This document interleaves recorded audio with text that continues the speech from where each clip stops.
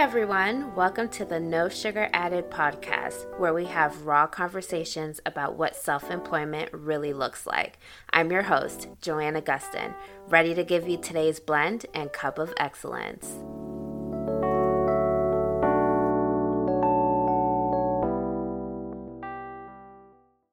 Hey everyone, welcome to season 3 of the No Sugar Added podcast. Before we dive in, I want to take the time to thank each and every one of you for listening to season 2 of the podcast. I also want to thank you for continuing to listen and support me even after my little hiatus. We're not going to talk about that. I also understand that there are so many other podcasts out there and so little time to listen to all of them, but you choose to prioritize the No Sugar Added podcast. And for that, I am super grateful. If you missed our last episode of season 2, which is episode 28, I've been getting my ass kicked, you most likely missed the announcement about our new schedule. So we are moving to a monthly schedule. New episodes will air on the second Tuesday of every month.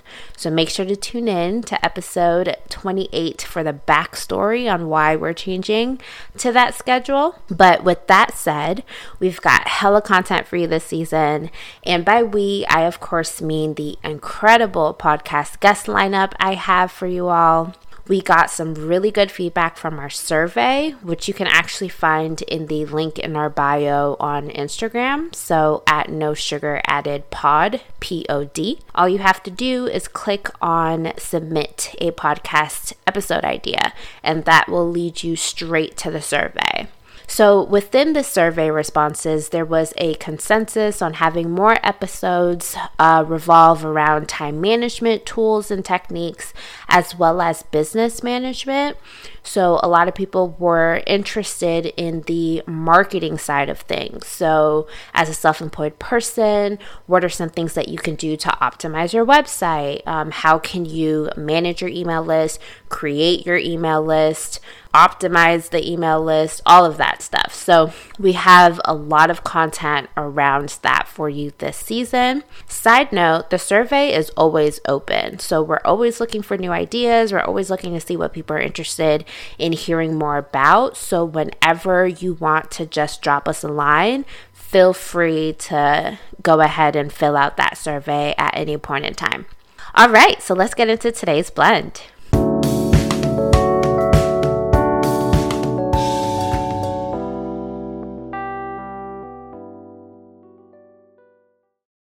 In today's blend, we're talking about why you need to understand seasonality in your business. This is by far the biggest lesson I learned this past year. And again, make sure you tune into the last episode of season 2 to hear a little bit of a background about why that is. But let's first start off with defining seasonality. So essentially, seasonality is the financial highs and lows of your business. As a self-employed person, you're going to be working with different customers or clients, and a lot of them may be on different fiscal years, so budgets, whenever they're able to, be able to invest in certain services. If you're a service-based business, and then if you're product-based, it could be like, for example, if you sell swimsuits, like most people are buying that springtime or maybe towards the end of winter, getting ready for spring, that kind of stuff. So just understanding when you're going to make the most money and when your business doesn't make as much money. Now, that's not making any money, but it's just not as much as your top performing months. So using my business as an example, if you are just now tuning in to our podcast, I am the owner of All Things Content LLC, which is a boutique digital marketing agency that serves small businesses. So essentially, we help small businesses construct their marketing strategies. We also offer copywriting services. So that is writing for website, emails, anything that has to do with digital marketing. And additionally, we have photography, so product photography or branding photography, and we do graphic design as well. So that could look like designing ebooks, So you can say that I am a B2B business, business to business, and then also I offer professional services. So I am a service-based business. So I'm letting you know this. So as I am talking a little bit about seasonality, it is going to be a little bit more geared towards professional services since that is what I do. However, I will try my best to try to maybe give like a product-based comparison, but I think the gist of it could work for any business, whether you are B2B or B2C, like you have an Etsy shop or something like that. Anywho, let's get into my example. So what I learned about my business last year is that majority of my revenue comes within the first half of the year. So my business makes the most money between January and June. Once July starts to come around, that is, when a lot of my clients are going on vacation or, little things like that. So, and that's also around the time where some of their budgets may start to get a little tighter because they've already kind of spent what they could on marketing services and whatnot. So when that time happens, that's when my business kind of hits its lower peaks and it just starts to slowly decline. And that's in the amount of revenue, meaning the amount of projects that I get from a month-to-month basis. So come like September, October, it is pure crickets, okay? Like nothing's really happening unless it is coming from one of our retainer clients, which is somebody who wants a certain service, let's say email marketing. We write their emails, build them, and send them out for them on a monthly basis. That person has this fixed package that they have every single month. That's what we're doing. So that service is a service throughout the year. So unless it's one of those services, as far as like new things coming on, there's crickets with new projects around that time. So all of this to say that you need to really understand these highs and lows, because when the lows come, you need to have that cushion to be able to still support yourself and your business. So for me, I have contractors that I work with, and then also I have monthly expenses that my business has. So that could look like, website hosting fees, using QuickBooks or some kind of software, marketing stuff like ads that are running, Linktree, email marketing, so MailChimp, all of these things. So essentially, the business is paying bills on a monthly basis. Regardless if you're bringing new money in, you're always going to be paying something. So you need to have that cushion for when that money is not coming in. So I think the best way for me to explain to you guys why it's so important to understand these highs and lows is to kind of let you know what I was doing last year, which is what not to do, and kind of what I've learned from that. And then I will share some tools and reporting that you can use to help you better manage your income, revenue, expenses, and essentially seasonality. So let's get into it. So here's an example of how I was not leveraging seasonality last year. First and foremost, I was operating as if the project workload that I was experiencing in like February, March, April, and May it was going to be like that all year long. Like, I was just like, ooh, these 4-figure months, sometimes 5-figure months are going to just keep coming all year long. And when you're thinking like that, you end up spending more than you actually can afford, because if that does not come, which it didn't, starting like July, August, September, then you're like, oh man, I overspent because I could have used that money that I spent on this to ensure that the business stayed in the black. So to get a little bit deeper on that and give you a little bit more information, when you operate like that, where it's like, okay, you depend on the revenue that is coming in that month, in the self-employed world, that is essentially what living check to check is. You never want to do that. You always want to have at least 2 to 3 months of expenses saved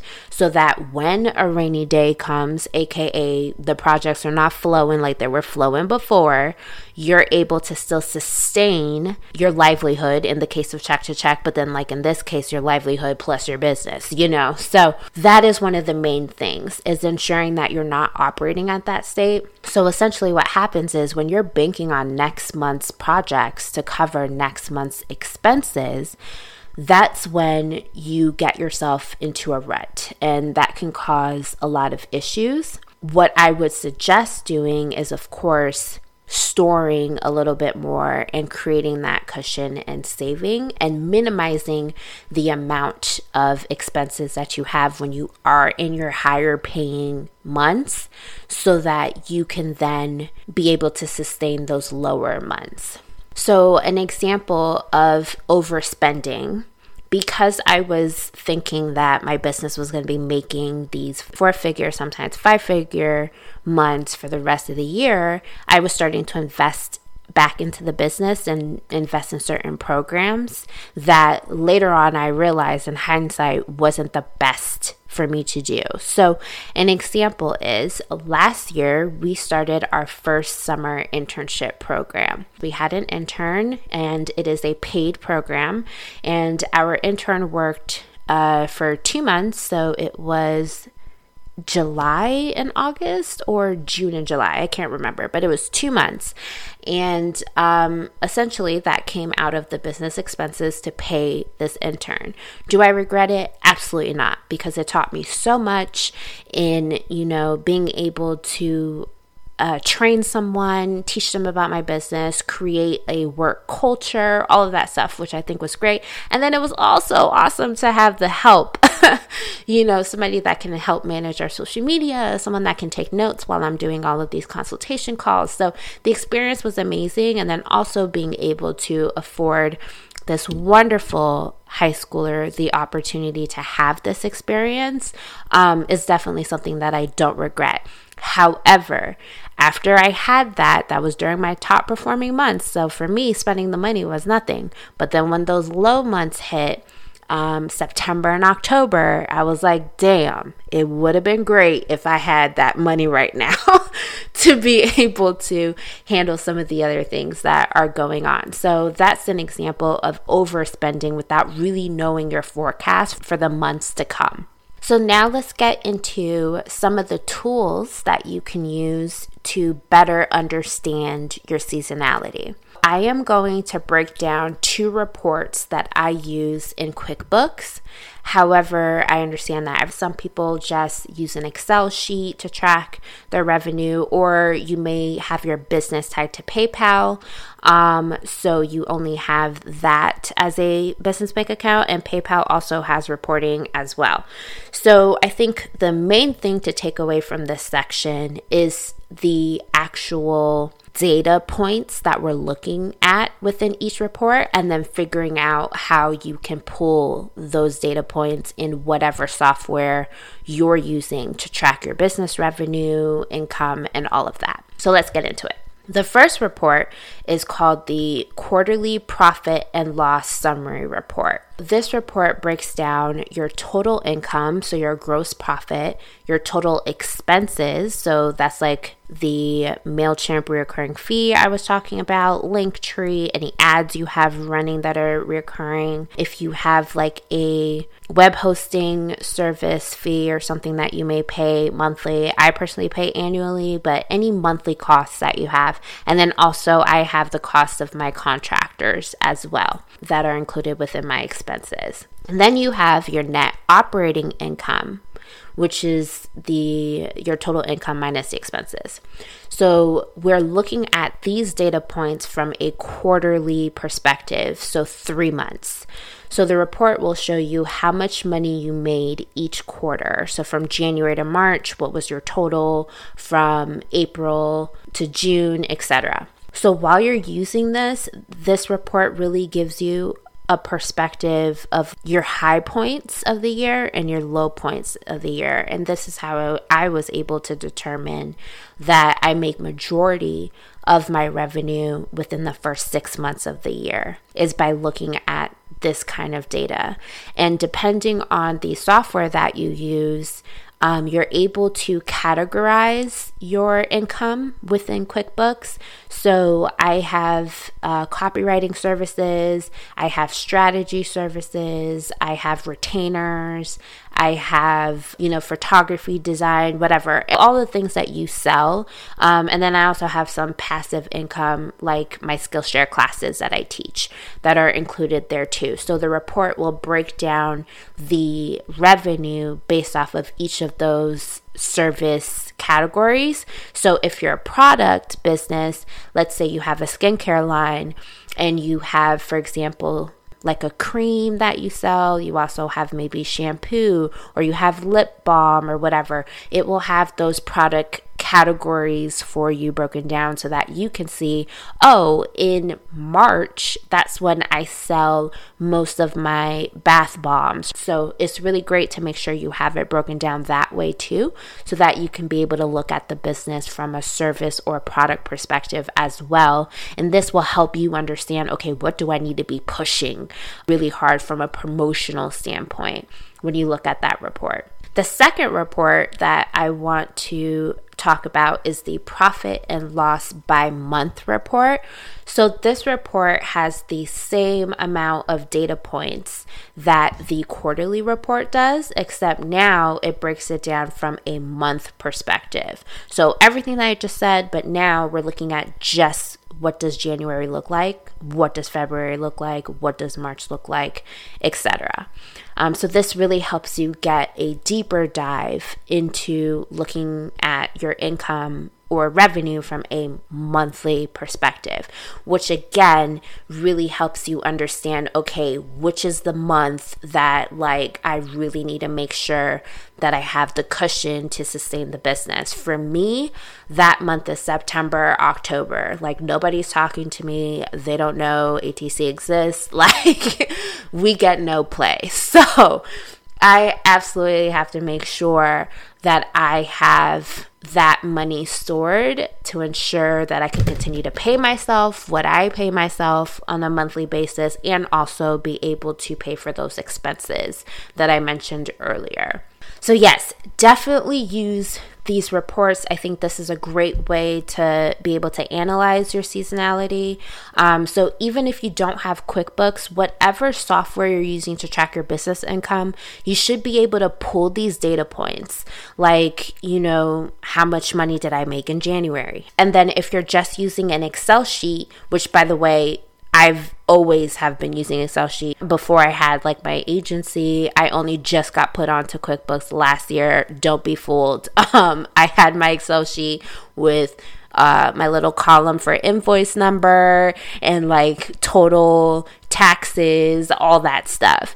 So if you are operating from an Excel sheet, you can easily apply filters at the top at that column portion, which is what I would do. And then if you just want to look at Q1, you literally go to your filter, and then on your month column, you can just select January, February, March, and then you can be able to see your Q1 data. So there's a way to be able to look at this information, regardless if you have a software that's doing it for you or if it's more manual. So as a side note, as I mentioned, I just started using QuickBooks. Before I was using an Excel sheet to track all my stuff. I lived by that Excel sheet, but my now CPA, Valerie, who was first introduced to me on this podcast, so this podcast has helped me out too, people.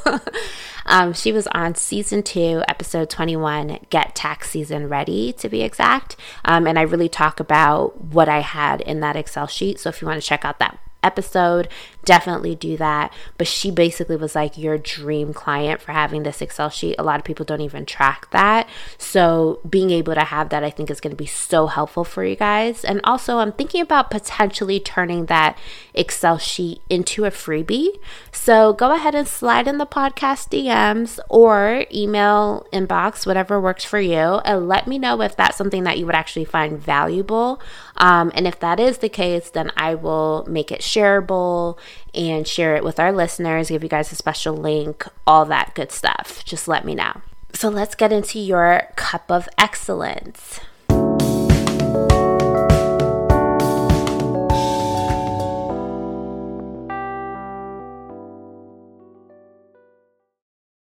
So here's your cup of excellence, otherwise known as the one thing you should remember from this episode as major key. Know when you make the most and least amount of money in your business. Do not by any means live the self-employed version of check to check. Confront your finances every day, understand your income, and make it work for you. There you have it. Thank you for tuning in. Don't forget to subscribe on your favorite platform and share the wealth with your fellow self-employed colleagues and friends.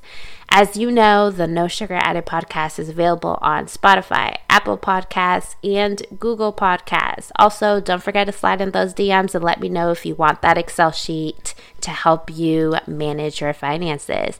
Talk to you guys soon. Make sure to follow the podcast on Instagram and Facebook for all the latest updates at No Sugar Added Pod. That's POD. Chat with y'all soon.